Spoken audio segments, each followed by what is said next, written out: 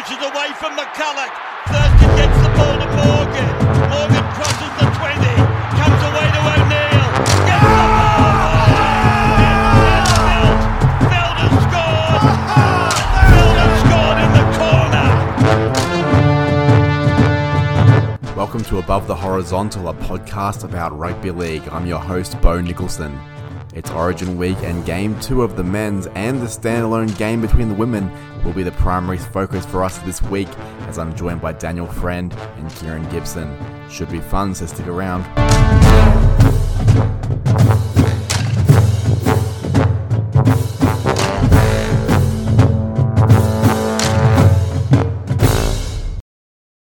We have 3 of 4 of the panel tonight. Unfortunately, Miles is out for 1 week with grade 1 refusing to do his tips. So he has been sat out for this week. His bowl prediction, though, last week was actually fairly strong. He suggested that Tom Dearden against the Sharks would get 2 try assists and 150 kick meters. And he did get the kick meters, and he got 1 try assist and 1 try, so he was pretty close, but no cigar for Miles there. Kieran, welcome to the show. Kieran Gibson, you got 5 out of 8 last week, and you predicted that the Panthers, Knights, and Raiders would win 13+. Yeah. Yeah, it didn't go too well. The Panthers got up, and then as soon as Ponga got ruled out, I still thought the Knights would win, but I didn't think they'd cover 13+. And I really didn't expect the Raiders to lose, especially at 20-8 up in the second half. But kudos to the Dragons for their fight back, and not a good week for me. So hoping to bounce back this week. Yeah, we saw a bit more ticket from the Dragons than we did the Raiders, I'm afraid. So that let you down a little bit last week. Friendy, you had a bit of a blitz, getting 7 out of 8. Welcome to the show. You also had, your bold prediction was that Alex Johnston, Josh Adokar, and Jason Saab would all score 2 tries or more. You were let down by a surprising person out of that 3. G'day, Bo. Hey, Kieran. Yes, I was. So, fancy Melbourne scoring 66 points and the Fox not crossing the stripe. 7 out of 8, and I guess 2 out of 3 ain't bad, as they say, for the bold prediction. As Meatloaf says, indeed. Yes, yeah, the great Meatloaf. So, yeah, but not a bad week. See if we can repeat the dose going into Origin. Yes, I've got a feeling you'll have a very New South Wales-centric bold prediction, but I could be wrong on that one later in the episode. My tips, I got 6 out of 8. I'm pretty happy with that. That's a lot better than my average, which is about 2 or 3. No, not really. And my bold prediction came up. I was really happy with it. Ronaldo Mulitalo to score a try against the Cowboys and gain Origin selection for Queensland in the squad. He has been named as number 19. It's not quite what I thought. I thought he might actually sneak into the starting side, but I'm going to take that one, I reckon, because that's technically true. He did get Origin selection for Queensland, and we'll see. He may even sneak his way into the team come Sunday evening. So that's a bold for me. The first of the season, I'm taking it all the way to the bank. You can save your applause, guys. Don't worry. I'll just edit that out. Guys, what did we learn from last week? Kieran, what did you learn? I learned we are going to have a second season running without a Queensland team in the final series. The Titans, Broncos and Cowboys just don't look up to it to me, and I'm prepared to say other teams will pip all 3 into the remaining final spots. Oh, you know how to break my heart early in an episode, Kieran. that hurts. Friendy, did you learn anything from last week? Well, I really like that part of Kieran's one.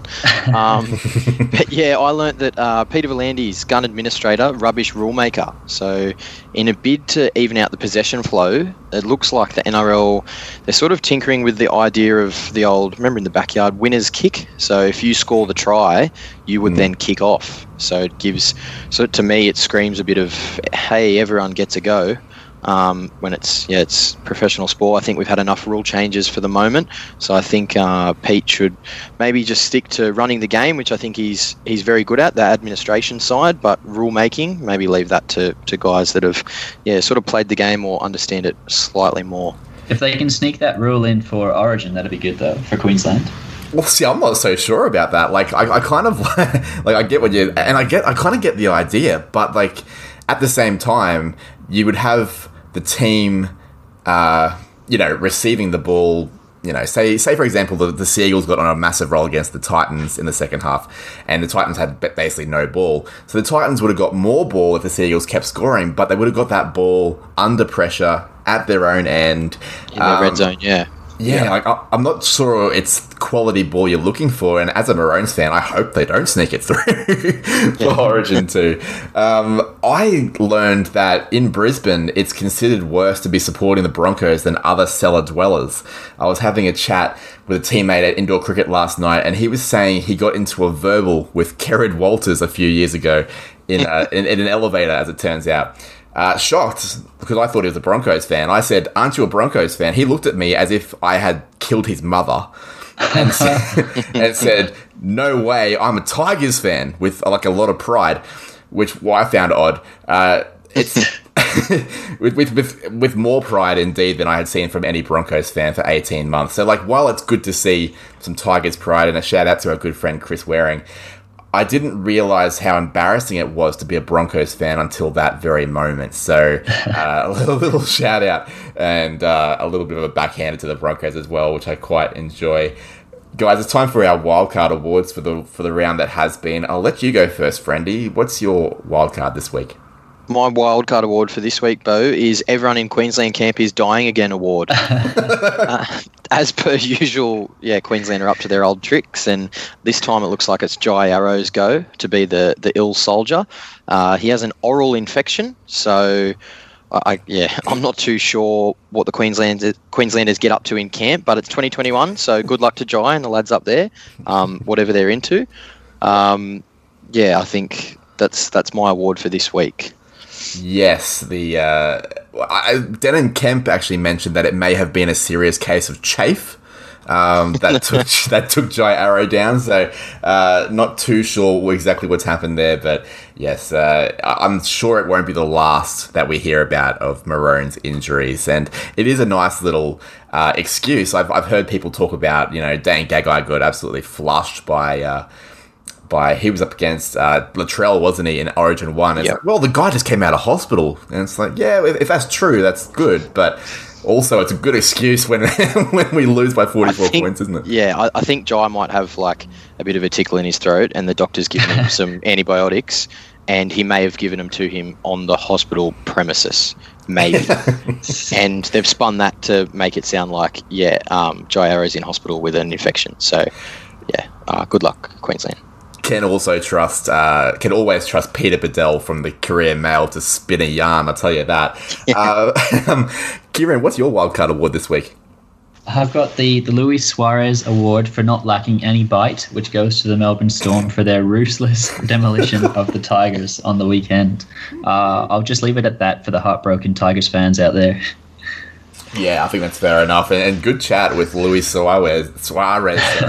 That's fantastic. Mine is to touch on what you sort of mentioned with what you learned, Kieran. Mine is the Dr. Jekyll and Mr. Hyde Award for split personalities, which goes to the Raiders and the Titans, who I expected much more from this season. The Raiders particularly were one of those big six at the start of the season, while the Titans were expected to maybe round out the 8 or thereabouts.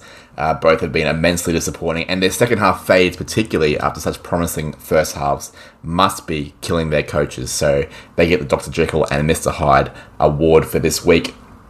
Guys, let's jump into some news. Chad Townsend has played his last game in a Sharks jersey. He has signed with the Warriors until the end of the season, at which point his deal with the Cowboys for 3 years, starting next year, will be activated.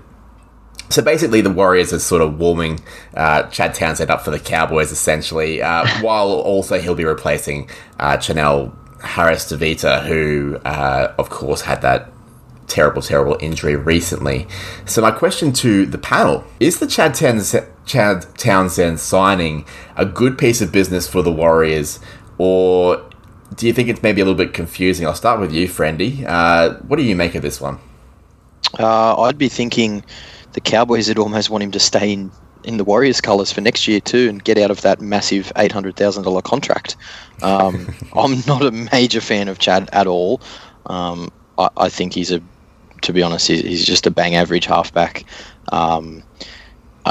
It may help them a little bit for this year, but to be honest, I just would have whacked Nikorima at 7, Reece Walsh at 6, and Roger Tuivasa-Sheck. I think he can play. He played a bit of fullback, hasn't he? So that would have been my move. But if they want to get Chad in there, then good luck to them, I guess. Yeah, are the Warriors a reasonable chance of playing finals football for you, Friendy, do you think? And does Chad sort of give them that depth come finals time, do you think? It probably does put... I'm probably being a little bit harsh on him. So he does have a decent kicking game, and he's an experienced player, which is something that they are sort of lacking in that halves area. So it may work out well for them. I think the loss of Wade Egan... I really rated the Warriors this year to sort of maybe finish in that 7th or 8th sort of position, but losing their main number 9... I can't see them sort of scoring enough points now. He's very crafty out of there, Wade Egan. I think he's probably had his best year in first grade this year. So without him, they've lost Chanel Harris-Tavita, who's obviously got a bit of flair with the ball, but he's very strong defensively for a half. With Townsend there, without the ball, I mean, he's a bit of a liability defensively. So I don't think it strengthens them all that much. Fair enough.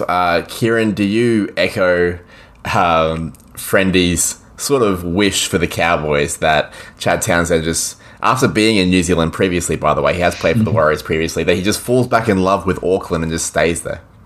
Yes, absolutely. I don't know if he's going back. Is he going back to Auckland? Well, I suppose not. He'll be going to the Central Coast, won't he? Yeah. Well, hopefully he just falls back in love with the playing squad and doesn't want to leave the boys, because that would just be wonderful for the Cowboys. I don't really want him, but I think it somewhat makes sense for the Warriors. They lost Paul Turner to the Broncos, who could have filled in.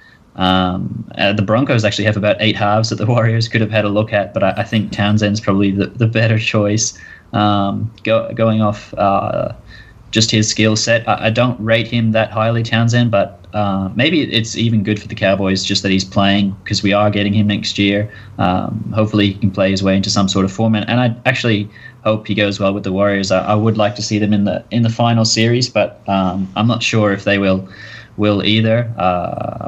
I rated them too about 2-3 weeks ago, but I think their form has dropped off a little bit, and personally, I would have gone with what Friend said as well. I think RTS at fullback, Walsh at 6, and Nikorima at 7 would have been good for them. While that team probably lacks a bit of organisation and direction, the one that you just mentioned, 7, 6, and 1, I think that throws a lot of attacking flair at any particular team, and you could attack both sides of the ruck with that particular formation. So I too would have gone that way. All I really have to say about this, it is a bit confusing to me, and what is confusing to me is just recently with the players poll, Chad Townsend was rated the 5th best halfback in the comp, which I think is the surest sign, if anything, that the Rugby League and ASADA need to up their drug-taking bloody tests and checks on players, because I don't know what's happened there, but a bunch of clowns have made that decision as far as I'm concerned. But like you, Kieran, I hope he does well, because it looks like the Cowboys will be having him for at least the next couple of years. So if he's going to be there, he may as well be playing good football, right? So let's hope that happens. And Friendy, you mentioned earlier about rule changes with a bit of Volandi's ball. Well, Kieran has thrown in the suggestion here that it could be time, potentially, for a captain's challenge for shoulder charges, or perhaps even more, in the NRL, off the back of Graham Annesley ruling that Reece Robson was incorrectly sin-binned on the weekend against the Sharks, which was costly, as it turns out, the Cowboys going down by 2 points. Friendy, do you think that's a sensible rule change? Yeah, the captain's challenge would certainly help, because the players have the most idea of the tackle they're making, or the person that's coming at them, how their body's moving. Like the Robson one on the weekend, there's no wonder he got off, and same with Taukei'aho. Like, that they can't actually go anywhere when the person is 2 feet away and in a certain position, and then obviously their feet go out from under them, and the defender just can't vanish. So I think the captain's challenge, good idea. It'd be good to see the refs and the bunker actually use some common sense, which I think Graham Annesley has actually said they may now. It may not just be a completely black and white call. They may use some sort of discretion. So, either way, as long as they're getting the right calls, how they do it, that's fine, as long as it's the right call. Kieran, you've thrown it into the run sheet. Is that because you think it would be a good idea? Well, I wrote it out of frustration after Robson was sin-binned on the weekend on Friday night. But I don't know, just hearing what Friend had to say and thinking about it as he was talking, it shouldn't even have to be challenged, really. Like, the video ref had reviewed it himself. I think that they're just admitting that, like what Friend said, they need to use common sense, and then the rule will be adjudicated properly, and the captain's challenge won't even be necessary. They had all the tools in the world to get it right, but it's good that Graham Annesley has come out now, and hopefully they do get it right. But on the odd occasion that maybe it still goes the wrong way, it would be great to have that captain's challenge up your sleeve to be like, nah, we want to challenge that. The ref can scream in their ear, you can challenge it, and I would pray that the Cowboys would take it if they were in that position again, because I'm not going to say it cost us, it definitely didn't. We played poorly, but it would have been good to have that overturned and see what could have happened. I'm a bit skeptical, I suppose. I understand that rugby league is officiated by humans, and I prefer it that way, and that's why discretionary calls should be a part of the game. Friendy, you had a tweet that went semi-viral when these changes started to happen, and it was using a tackle from a Cowboy, Lachlan Burr, on James Tedesco, who has a habit of sometimes going a bit low late in a tackle. And I think it was a good point. There wasn't much that Lachlan Burr could have done to avoid that situation. And a discretionary ruling would have got that right. Unfortunately, the black and white gets it wrong. And it's a bad product as a result, or a worse product than it would have been. So I'm all for discretionary. I think Robson survives on the field. I think Taukei'aho does too. The captain's challenge idea, I don't think is the right direction, because the referee is already working in consultation with the bunker to come at these decisions, to have Robson in the sin bin, for example. So if the captain was going to challenge it, who are they challenging it to? Like, are they challenging it to Phil Gould in the commentary box? Because he'll just tell them to play on. And I guess what I'm trying to say is captain's challenge maybe not the right direction, because what's currently happening is the bunker is already involved. Who are they challenging to? I would just be saying, come on, bunker, come on, referees, use your common sense. If Nathan Cleary is a metre off the, as in literally his head is a metre from the ground because he's falling, there's no way that a player can get, a good result there every single time. It's just not going to happen. So that's my view on that. And I do hope that come Origin 2, because I think in Origin 1 they did use discretion a little bit more, the referees, just a touch. I think Origin 2 hopefully will be like that as well. And speaking of Origin 2, we are about to dive into our State of Origin stuff. So we're going to have a short little commercial from Pretty Fly, a 90s Nostalgia podcast, which is my other podcast with Daniel Lang from the Pioneer Australia, who Friendy and Kieran and Miles all know quite well from our Real Sport days. And then at halftime, we're going to be talking about the gutsiest State of Origin victories ever. And then after halftime, we are going to dive into the Women's State of Origin for Friday night and Men's Game 2 on Sunday evening. Stay tuned.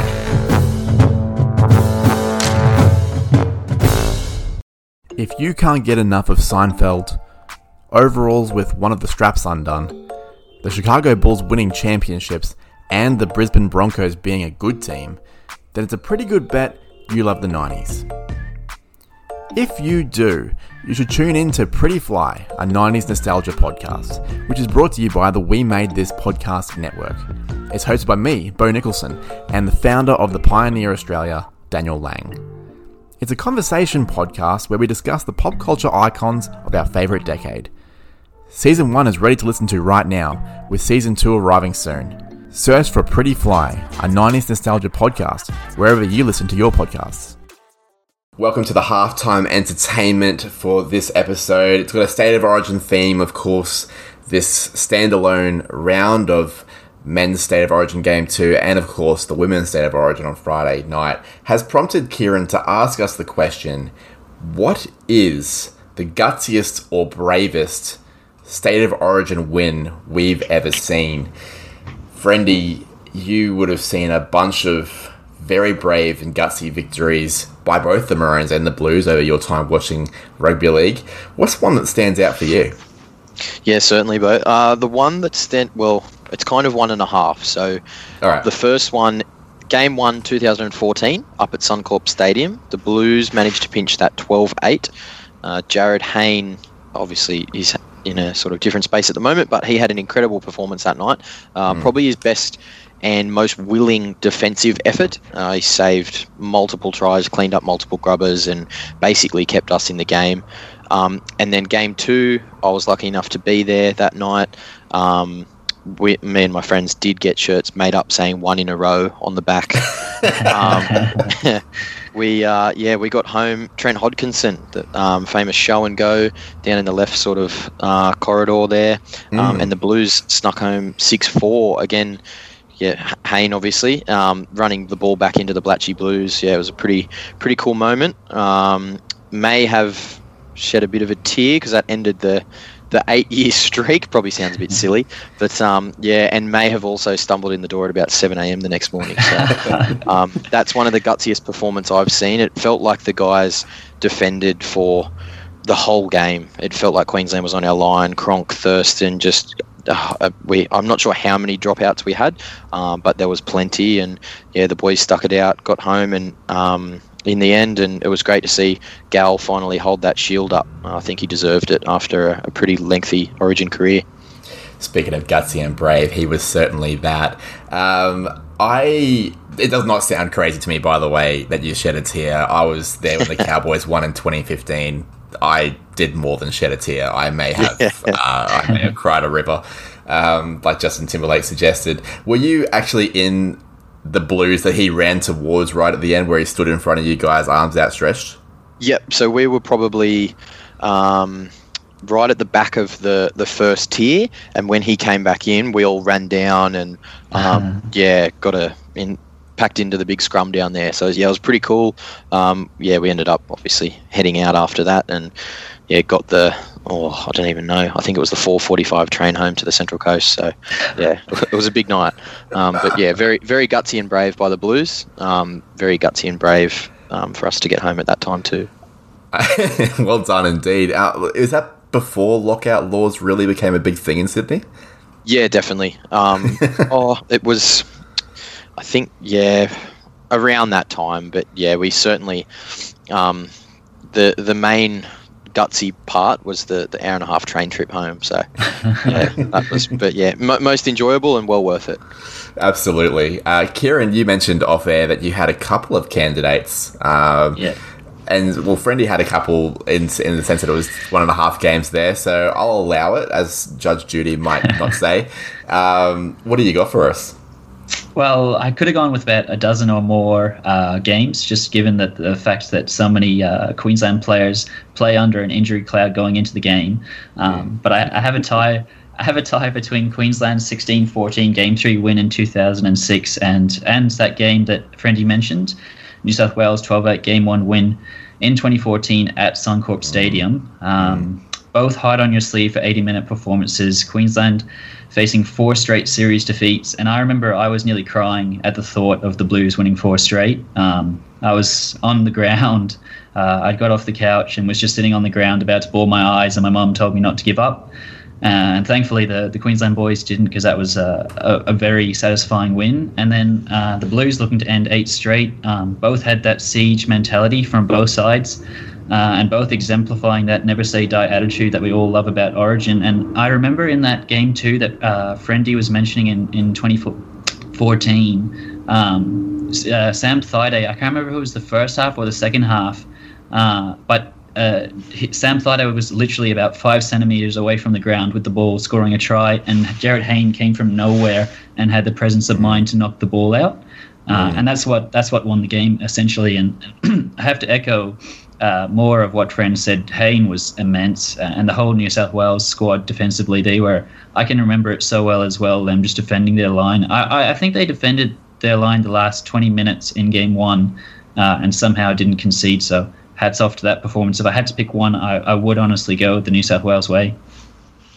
Right, that's 2 votes for that game 1 12-8 victory in 2014. What I liked most about both of those victories was that they were the start of the end of a dynasty, essentially. For Queensland's one in 2006, it was like Lockyer, Sivanasiva, Steve Price. They've all got question marks over their head about future selections. How crazy does that sound? After losing 3 in a row to the Blues prior to that. And then, of course, the Blues famously lost 8 in a row following that 2006 victory for Queensland. And amazingly had this tremendous series. And you're right, Hayne was on a different planet, really. I've got an honourable mention to the game 1 of 1995, the 2-0 victory. I'm not sure if that was gutsy or just really bad football. Really dour stuff, like a 0-0 draw in soccer. It's hard work. And some of the players that played in that series was just abysmal stuff. So that one gets an honourable mention. But the one that clearly wins for me, and I've watched a replay of this, so technically I have seen it. And I was also alive for it. I was 1 year old. It was in 1989. And it stands to reason my dad's a big follower of football, so I may well have actually seen it at the time, albeit not cognizant of what happened. It was game 2 of 1989. Queensland had won the first one very, very comfortably. I think it was like 36-6 or something like that. And game 2 comes along. And then suddenly, it's just like injury city. So like Alan Langer goes off in the 18th minute. Mal Meninga goes off in the 27th minute. Paul Vaughton doesn't return at halftime with a dislocated elbow or something. Michael Hancock goes down with 20 minutes left. Bobby Lindner, of all people, goes off with a broken leg or something with 5 minutes left. It's just crazy stuff. To be clear, that's a halfback, a winger, a centre, a lock, and a back rower. Luckily, Queensland had Michael Hagan on the bench. He was a halfback or a 5/8. They also had Dale Shearer on the bench, who was one of the great backline utilities. And they also had Gene Miles in the back row, who was equally adept at playing centre. So they were able to fill those backline positions. And with Gary Coyne and Trevor Gilmeister on the bench, they just made it work in the forwards. But what really happened in that game was Wally Lewis pulled the strings in a player at the match performance, which was pretty regular for him. But the Maroons won 16-12 in a series they would go on to sweep. You would know the Wally Lewis try I'm talking about. It's where like there's like a smashed player, a loose ball. They just go, fuck, where's Wally, and pass to him. He dummies on the inside to no one. Which fools about 3 New South Wales defenders. And then he outpaces a young Laurie Daly for 30 metres to score a try to make it 16 points to 6. New South Wales did have a late comeback towards the end, and the Maroons were essentially playing with 12 when Lindner went off with that broken leg with 5 minutes left and a 4-point lead. But that was that game that I'm talking about. It's the State of Origin match that Wally Lewis is most proud of. And coach Arthur Beetson went on the record to describe Wally Lewis as the greatest player he'd ever seen after what he did. So for me, it's pretty hard to argue against that one. But to be sure, there's a bunch, like 4 games that we've mentioned there, 4 or 5 games that we've mentioned that are all tremendously gutsy. And to be honest, I'll throw a little shout out to the New South Wales Women's Origin of 2019, their victory at North Sydney Oval. That was one of the more brutal physical encounters I've seen. Not a whole lot of injuries, but the women were just absolutely bashing each other in that game. So a little shout out to that as well. And hopefully we see a couple of very, very gutsy games this weekend with the women's State of Origin and Game 2 of the men's State of Origin, which we will get into right now. On Friday night from Sunshine Coast Stadium, we have the Queensland women up against the New South Wales women. Of course, the Queensland women won 24-18 last year with Taryn Aiken the player of the match, and in my opinion, Tamika Upton, who should have been the player of the match. She scored 2 tries, including one just absolutely brilliant one on the counter-attack, Nathan Blacklock style. So in terms of teams, Coach Tani Norris, who replaces Jason Hetherington to become Queensland's first female State of Origin coach, she's picked the exact same back line and halves as last year, which makes things nice and easy.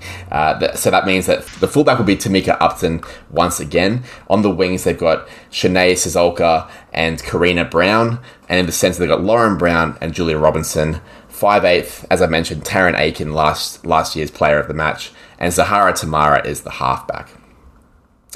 In the front row, there is a small change. So there's Chelsea Lenarduzzi, who keeps her spot from last year.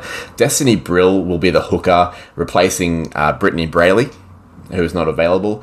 Shannon Marto has moved into the starting side after starting on the bench last year. There's also Tiana Rastrand-Smith, who comes into the side in the back row. Their bench looks significantly different, with Romy Tietzel, Natasia Perontakanen, which is quite the name, sounds very Eastern European, and Brianna Clark, who comes in to join last year's mainstay, Shania Power. Talisha Harden and Rona Peters are named in the reserves after starting in the pack for last year's victory. And of course, Stephanie Hancock, who I think must be like 1,000 years old now, is not playing this year. The Blues have had a few changes after losing last year. In the back line, it's mostly just cosmetic changes. They've kept the same fullback, Bo Vetti Walsh. Jessica Surges has moved into the centres, and Tiana Penitani has moved onto the wing. So they've essentially swapped positions. Isabel Kelly, one of their best players, is in the centres, and Yasmin Meeks, who was on the bench last year, comes onto the wing. At 5'8", they've got Corbin Baxter, who has changed her surname from McGregor, and Maddie Studden, who was in that courageous 2019 victory at North Sydney Oval, but mysteriously omitted from last year's game, has been recalled, and I think that's a big in for New South Wales. The forward pack's a little bit different. They've got the same front rowers in Seema Taufa and, of course, Millie Boyle. Kylie Hilda, who I think played last year in hooker at the age of 44, she is no longer there. She is the coach now, so she's replacing Andrew Patmore. Keely Davis has taken her spot at hooker. Kezzy Apps is the captain, with Hannah Southwell at lock. Coming into the second row is Sarah Tokatuki, who was on the bench last year. She replaces Shaylee Bent. Quincy Dodd and Philomena Hanasi have retained their spots on the bench, joined by Kennedy Cherryton and Holly Wheeler, with Bridie Parker and Renee Target named amongst the reserves. As far as I can see, looking at those teams, which some of them are a bit of a mouthful with some of the Pacifica names, and I apologise to anyone I've got their names wrong with. I think Queensland has the strength in the spine, particularly with Ali Brickenshaw playing at lock and as captain for Queensland. She's usually a halfback, but having her at lock allows them to have Zahara Tamara and Taryn Aiken in the same team, which means that with Aiken on one side of the ruck, Tamara on the other, and Briggenshaw acting as that middle link, I think it's going to be a really, really strong point for Queensland this year. And of course, Tamika Upton at fullback is a huge strength. So Queensland certainly have the edge in the spine, although Maddie Studden coming back in for New South Wales is a big in. New South Wales probably have the edge out wide with Jessica Surges, Isabel Kelly, and Tiana Penitani, of course. A couple of speedsters there in Surges and Penitani, and Isabel Kelly is just robust as heck. And in the forward packs, I would say fairly even, although I do like the looks of Millie Boyle at front row for New South Wales, Kezzy Apps in the back row, and of course Hannah Southwell, who had a really, really good game last year at lock. So all in all, as a Queensland man, I'm probably going to go with Queensland, of course, for the tip, but I'm a little bit less confident than I was last year. I think Surges into centre is a really, really good move for New South Wales, having Surges and Kelly as edge options, and having Maddie Studden in there at halfback to sort of pull all the strings makes them a much more evenly balanced threat, I think, across the field. So I think Queensland in a close one. And my MVP will be Tamika Upton, the fullback. Friendy, you're a blue bagger. I assume you'll be backing in the Blues ladies. Of course, yeah, I'll be sticking with the Blues ladies. The returning Maddie Studden will be my MVP, and I'll go the Blues by 2. So a nice close one, which we all will be hoping for sure. Kieran, are you staying true to your Queensland roots, and who do you have as player of the match? I am staying true to my Queensland roots, but I have to say the way the New South Wales women players responded after they lost last year, I don't recall seeing that much emotion from a losing side before, and I thought it was quite refreshing to see. I don't recall seeing it from in the men's competition too much. Obviously, they're devastated when they lose, but I just thought it struck a different chord, the way that they reacted. I think they'll be very hungry, but I am going to tip Queensland. The Broncos women's team won the grand final last year. I'm not 100% sure, but I do believe quite a few of those players are playing for this Maroons team, and I'll go Tamika Upton as man of the match as well. Player of the match, of course. Player, sorry. I listened to Jamie Soward talking about it, and they were, he just kept saying, yeah, the New South Welshmen, and I'm like, they're not men, they're players, they're from New South Wales. Easy mistake to make, and you're quite right, a bunch of those Broncos are playing for Queensland this time around. And you're right about the emotion, by the way. So Queensland were out to like 24-6 in with about 20 or maybe 25 minutes left in last year's game, and then the Blues came home really hard. Became 24-18. And then it got pretty tense for a while there towards the end. For the last 13 minutes or so, they did throw everything at it, and of course they were the reigning champions, New South Wales. So a point to prove for sure. Should be a close one. Check it out wherever you watch your football on Friday night. Now let's get into the men, which is a big one. Friendy, you've already with Miles last week. Not gloated too hard, of course. He probably could have gloated a bit more about how brilliant New South Wales were in Game 1. There have been very minimal changes to New South Wales's lineup. It's pretty much just the injury to Jake Trbojevic, which has forced a change. You would assume that means that Angus Crichton comes onto the bench with Junior Paulo starting in the front row. And Api Koroisau seems to be likely to keep his 18th man spot. Campbell Graham is still in the squad of 20. And Koloamatangi is not in the squad anymore. Dale Finucane and his insatiable form for the Storm has brought him in. First of all, are you happy with those changes to your Blues side? Yeah, certainly. I think any side that can't fit Dale Finucane in is fairly strong. So, yeah, I think Angus Crichton, he would have been in there without getting suspended. So I wouldn't be surprised if he actually starts at on the right edge with Murray going back to the bench come game night.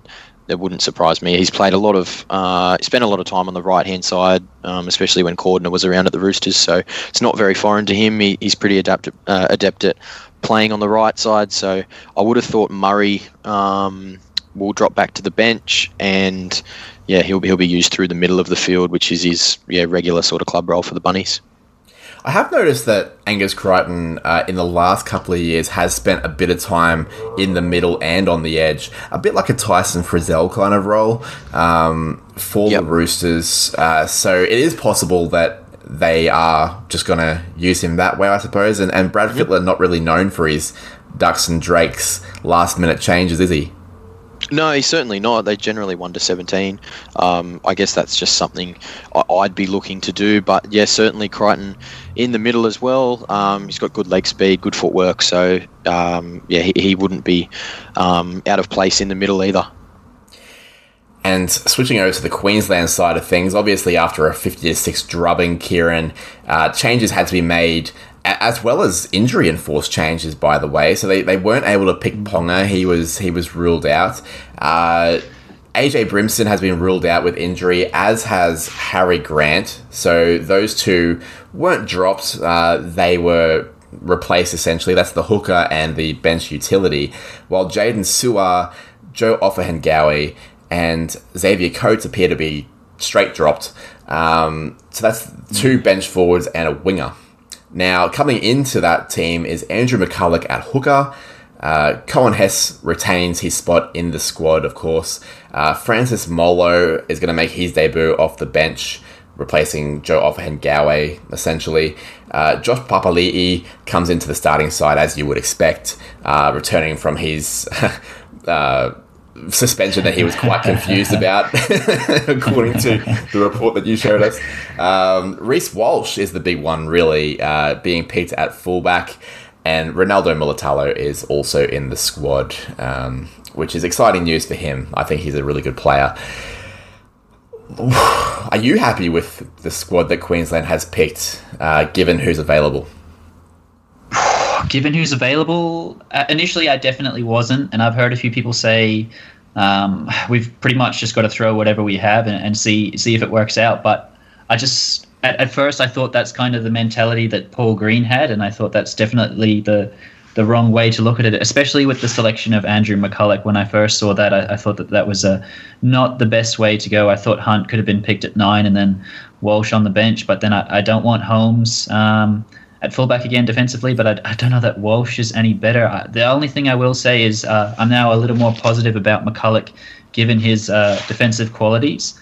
I thought, we need to shore up our defence early on, and then bringing on Hunt around that 25-minute mark, it could prove pivotal with his attacking mindset, which only seems enhanced at 9, but that still makes me a bit iffy. Given his attack and his kicking game, he'd be a weapon from the start, and I'm not sure how he goes, how he racks up against McCulloch defensively, but I would have preferred Hunt to start. But I'm happy enough with McCulloch. Reece Walsh is going to his talk is going to be crucial. He isn't known, as I said, for his defensive qualities, but under the tutelage of Slater this week, I hope he finds his voice and he's very vocal in defence, because we conceded a lot of tries on our edges, so that's going to be quite crucial. And then I would have picked Hess in front of Molo, but I'm not too disappointed there.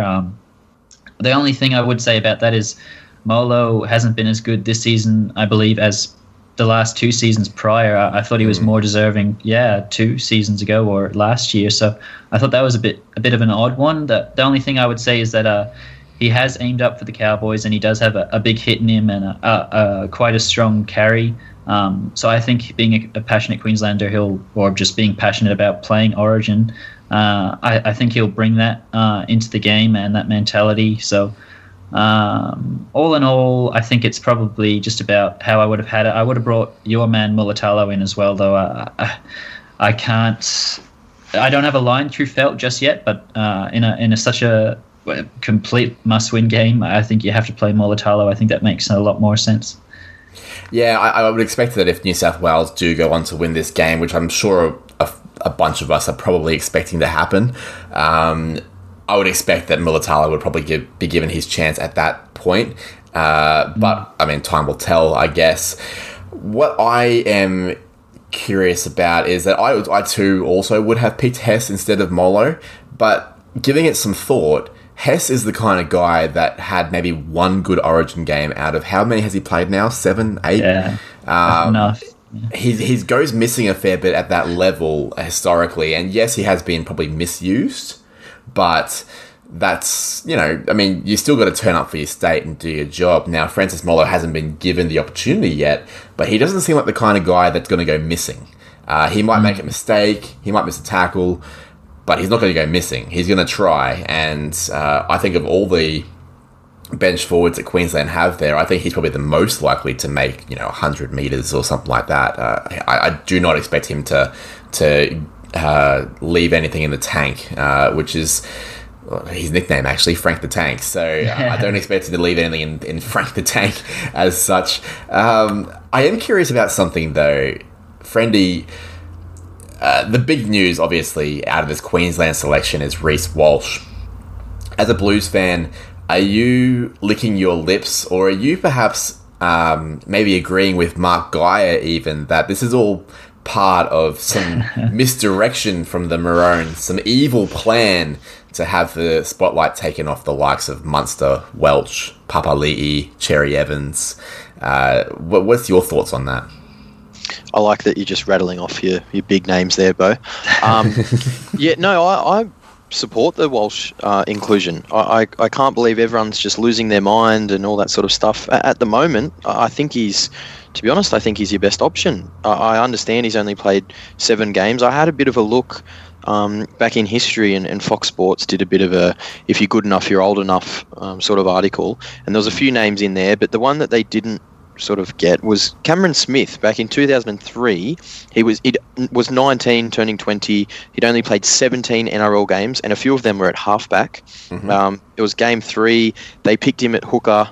Obviously, they'd already lost the first 2 games anyway, Queensland, and they won the game 36-6, and I guess the rest is history for Cameron Smith. So there are guys that will handle it, and I think Walsh. I don't think it'll be a blowout again. I actually think this game will be much closer. I think it'll be much more forward orientated in the middle of the field, and I think if you've got to take your opportunities when you're in good ball, and I think someone like Reece Walsh, he hasn't learned to miss yet, so he's pretty fearless, and I think he's a great selection. So I'm not sure what all the sort of carry-on's about. What I like about it is that it puts Valentine Holmes on the wing. I think a few years ago, before he left to the NFL, he was probably the best winger in the world.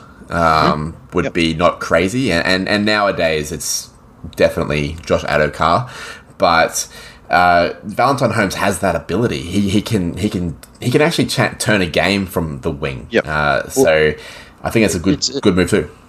Yeah, it's a yardage game, Origin. So Val is going to make more meters on the wing, as you saw. Obviously, Brian To'o on debut. Basically, the winger's job is to make as many meters as he can out of yardage and finish tries up the other end. That's it. And Val's very, very good at that. And the fact that they've picked Walsh and they can move Holmes out there, I think, really helps Queensland. Kieran, were you surprised that they stuck with Kurt Capewell at centre, particularly after he was given a bit of a bath by Tom Trbojevic, or do you put Turbo's performance down not necessarily to the Capewell matchup and more to the fact that he basically just played like a fullback and was matched up against a whole bunch of other people? Yeah, I mean, he did have a blinder, and he was everywhere. That would have been a bit confusing for Kurt Capewell defensively, but he's just not a centre. Capewell, I wouldn't have picked him there again. He does have an attacking prowess, especially at second row or centre. It doesn't really seem to phase him too much. He can create from there, but I just would have... he picked McCulloch to go a bit more defensively. I would have picked someone else at centre to go a bit more defensive-minded. We've already got Walsh, Holmes, Gagai, Felt. They can attack plenty. I think someone else, I don't know who, Opacek or Chambers or not Hammer, because he's not as defensive-minded, but Chambers or Opacek would have been... I think that would have made a bit more sense. Yeah, it's an interesting one. That means they probably wouldn't have found room for a guy like Frank Molo, because Jai Arrow then would not have been playing on an edge. What do you make of that, by the way, Kieran? Are you happy enough with Jai Arrow on the edge, where he doesn't play a lot of football, pushing Fifita back to the bench? I don't think Jai Arrow is as effective at second row. He always aims up in Origin, I will say, though, so hopefully he wants to get his hands dirty and the forwards share their load a bit. I wouldn't have picked him at second row, though. He's not a line runner as such. You don't see him score that many tries. I think David Fifita had to go back to the bench, though, so maybe it makes a bit more sense then, because we are lean on numbers. I guess I'm happy enough with it, and it makes our forward pack look quite, at least in size, quite formidable. Yeah, and like Friendy, you mentioned the fact that you expect it to be a much closer game, particularly a forward battle. Looking at the forward packs, I think the main gap in terms of ability, at least, is probably at hooker, because for the rest of it, you'd say player for player, Queensland probably matches up to New South Wales pretty well. Yeah, it's certainly, like, attacking wise, I guess Cook's certainly a better option than McCulloch. But as Kieran mentioned before, McCulloch defensively, he's rock solid. He made 62 from 62 tackles just a couple of weeks ago. If they're looking to shore up that defence in the middle of the field, which it looks like that's what they're doing, especially by picking someone like an Arrow in the back row as well, and McCulloch in the middle of the field, I think he's a good selection there. So Cook can only run if the forwards give him that option. If Queensland are defending well and winning the ruck, then Cook may be a non-factor as well. So, yeah, it looks a mismatch on paper, but it may not be come game night. Good point. And let's not forget the fact that, Ben Hunt is not Harry Grant, and McCulloch is probably not Jake Friend. But in terms of what they're going to offer this team strategically, they're quite similar. And in Game 3 last year, that combination worked really, really well, with Friend taking the, to use a cricket expression, Friendy, the shine off the ball a little bit as an opener, and then Harry Grant came on and ran amok, and would have been player of the match if not for Munster just putting on a clinic. So that particular combination, you might find that McCulloch and Hunt, like McCulloch may well play 80, and Hunt might come on and do a lot of the dummy half duties in attack once he comes onto the field, but McCulloch may well be a lock, which might force Tino Fa'asuamaleaui out to an edge, perhaps, where he can be quite damaging and has been in the past for the Storm. So I actually, I've come around to it. I initially liked the idea of Marnie being picked with Grant on the bench, and this is the next best thing for me. I think, with Grant not available, with Marnie not available, this is the combination that makes a lot of sense. Friendy, if the Blues are going to win the series in Brisbane, what are they going to... Well, how are they going to do it? How are they going to win this game? Well, obviously the backline has some incredible strike out there, so you'd be looking to win that middle of the field with our forwards, and I think our bench is another strength again. It was a strength in Game 1, so Payne Haas, your video of the try analysis, Bo, that was, featured Payne Haas heavily with quick play the balls in the middle of the field, and then the hooker halves and the backline did the rest from there. So I would have thought our backline and our halves are our strength, and our bench as well. So as long as the pack can get somewhere even or maybe slightly in front, then I think, there's just too many points in the guys out wide. Yeah, I expect the difference in leg speed to be a big thing, and you're right. I was editing the video, and that's when I kind of noticed it. Was wow, he's always playing the ball for these tries. And if you watch the Sea Eagles play when Tommy is there, you'll find that what will usually happen is you play one front rower to make a dent. The play two front rower will get the quick play the ball. And then Tommy's got the next hit up, and he's playing it like a front rower almost, to try and cash in. Now with the Blues, they've got Cook, who, when he sees one marker or zero markers, he's thinking run. Tedesco is aware to that. And then you've got Turbo also aware to that. That is a huge threat. So if Queensland, Kieran, are to get the job done, you'd have to think it happens in the middle, surely. Yeah, exactly right. I think I've said before that was the blueprint for Origin 3 last year. We won off the back of our forwards, and I actually think if we can be either in the lead or sure, I would think it would be quite tight after the 25-30 minute mark, and we can bring on Hunt and Fafita. That's a bit of X factor off the bench after our forwards have hopefully set a bit of fatigue into the Blues. We need to make it a grinding dogfight. That's our best way of winning. And then Munster needs to run the ball. He didn't really run it as much in Game 1, although our forward pack did get a pretty good beating. That's the thing about the Blues, though. Their whole backline sort of acted as another forward pack for them in Game 1. Anthony Seibold touched on it on the game plan, but I think Tbojevic, Teddy, between the two of them, they took the first 3 or 4 hit-ups of the whole game, and that trend continued throughout. So I think our backs sort of need to share the load a little bit with the forwards, and hopefully we can... I think, the only way that we're going to win this one is bashing them into submission. And then Munster's kicking game in Game 3 last year, I think that probably went a little under the radar. If you watch it back, I'm sure you guys would have noticed, but a lot of people, I think, missed just how good it was. He took the majority of the kicks, and he kicked for about 450 meters, always kicked to the corner, found the grass quite often. Our kicking game, McCulloch can kick as well. I think if our forwards can make it that grinding, tight match, get a bit of a roll on. And then that's when I would like to see Ben Hunt to come on, though. I just think, as Friend said, the Blues backline is that good. They don't really need to take every single chance that they get. They can afford to probably miss one or two try opportunities. I don't think Queensland can. I think they need to pretty much take every chance they get. So I'd like to see Hunt come in at hooker around the 30-minute mark for a bit more spark in attack. Yeah, I think that's a good call. And you're right about the kicking game. I think that's actually an advantage that Queensland has is just Munster.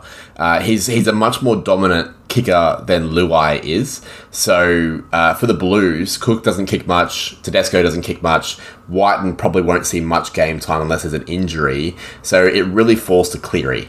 Now, with the Maroons, you'd probably say that Munster and Cherry Evans will share it fairly evenly. Hunt has a good kicking game, as does McCulloch, as you've mentioned. Not to mention the fact that Reece Walsh also has quite a good kicking game, particularly close to the line with high kicks or grubbers. So the Maroons' ability to hopefully find space, repeat sets, and things like that, being able to kick on both sides of the ruck equally well, I think that could be strategically something that the Maroons are looking to do, and I'm glad that you picked up on Munster's kicking game there. Friendy, I trust that you're going to tip the Blues here. By how much do you reckon? You said it'd be a bit closer than 44. That's probably a pretty safe bet. Who's scoring the first try, and who's your MVP? Well, I'm going to stick with the hot hand. It paid off last match, and I got Tommy Turbo up, so I'm going to stick with Tommy. I think on that left edge for Queensland, with Arrow in the back row, Capewell at centre, I think as long as Cleary generally, he loves that play where he skips across the opposition back rower, creates that overlap, and Teddy out the back. He's got two options. He's going to hit Tommy Turbo one-on-one or the Fox out wide unmarked. So I'm going to go, give it to the big kid, and Tommy will crash over. Yep. And then for man of the match, and result, I have New South Wales 24-12. I think it'll be a much closer game. I just think that little bit of class from the Blues will come out in the end. But I think the battle early, especially that opening 20 minutes, I expect Queensland to come out absolutely firing. And I think I've gone a bit left field with the man of the match here. But I think the big alpha male of this arena, and I think he'll prove it on Sunday night, is Daniel Safidi. So I think Big DSAF will grab man of the match.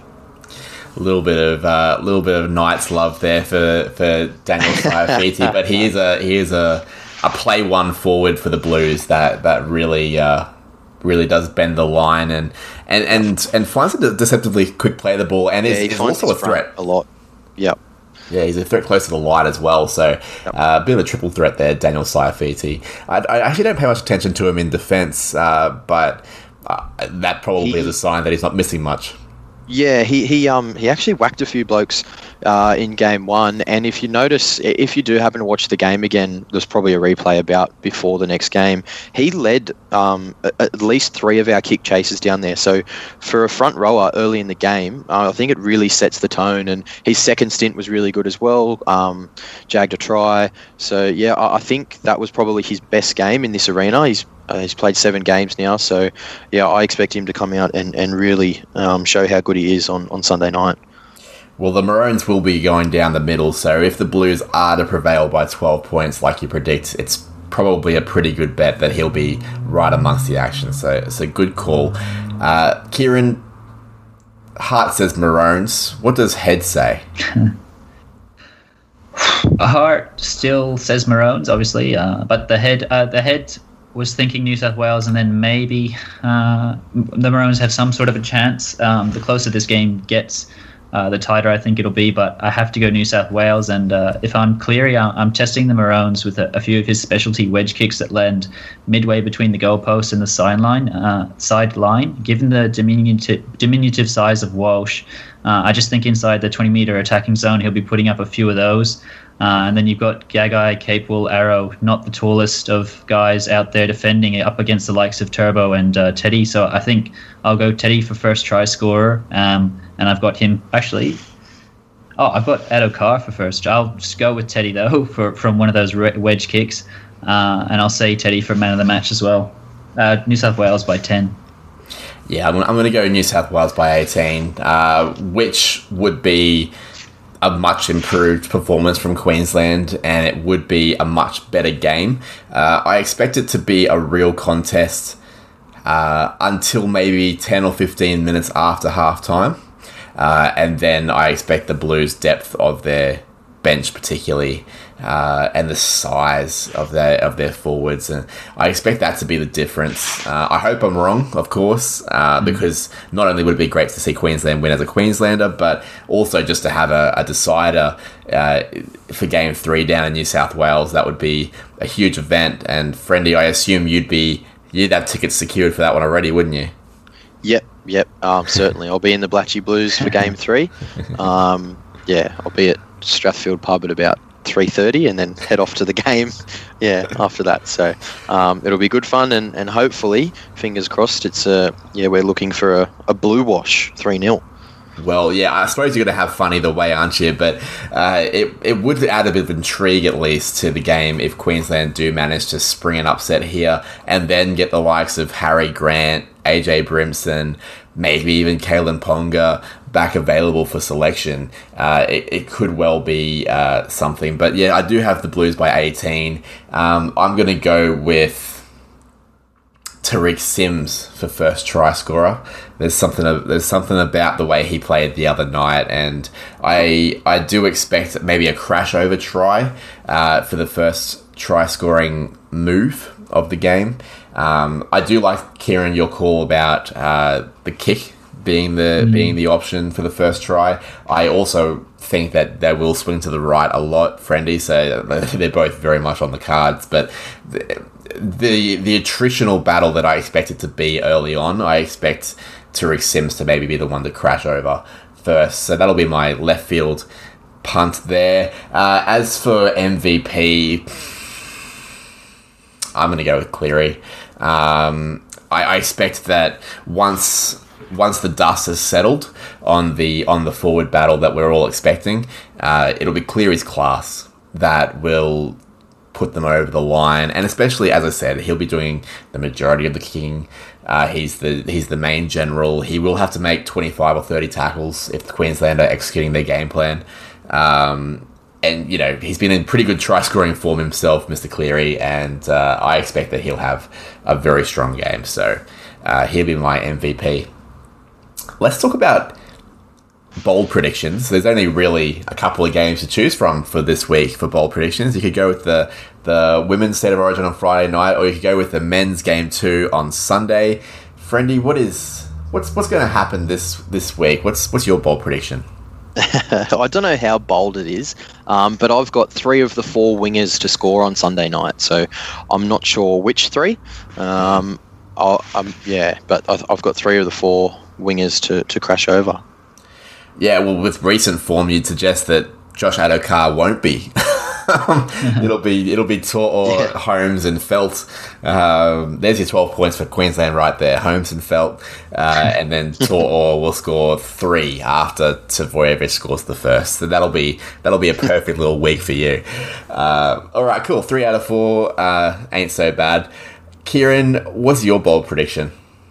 Well, off the back of the facts that the Queensland have to win through the forward pack, I've got Welch, Papali'i, Arrow, Fotuaika and Fa'asua Malawi all to run for 100 metres plus, but it won't be enough as New South Wales reclaim the shield.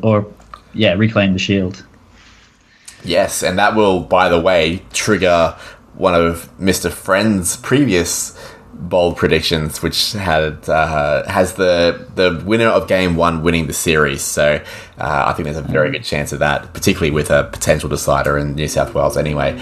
My bold prediction, I expect Cameron Munster. And before I jump into my bold prediction, I suppose, Friendy, I wanted to ask you as a Blues fan, are you at all worried about Cameron Munster, given how quiet he's been at club level and at Origin level, that he might just snap and absolutely have a blinder? Yeah, of course. Cameron Munster at Suncorp Stadium, he's an absolute rock star. Of course, yeah, he's the most concern from the Queensland side for me as a Blues fan. So, but having said that, they need the platform for him to be able to play. So, it'll be one in the middle. But if they do have an equal share of ball, Munster would be the main concern for me. Yep.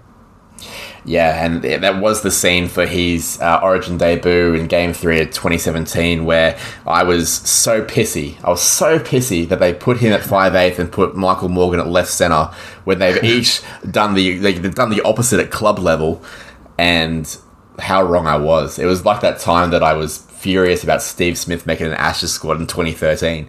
And I got really mad on social media about both of them, and look at me now. So my bold prediction is that although Queensland probably won't win and may not come too close to a victory, I do expect Cameron Munster to awaken somewhat and score a try and also have a try assist. And if he is able to do that in the first hour or so of the game, you can expect that it will be close enough if Queensland are good enough. And, hopefully that'll make for a good Sunday night's viewing. And good luck to both teams, both states, for the women's State of Origin and for the men's State of Origin. But guys, as we close this particular segment, I do have to say, go the Maroons. Go the Maroons. Go the Blues. No, go the Maroons. And there's only one voice for the Blues this week, so no miles means that the Maroons are going to come within 44 points of the Blues. There's a full-time siren.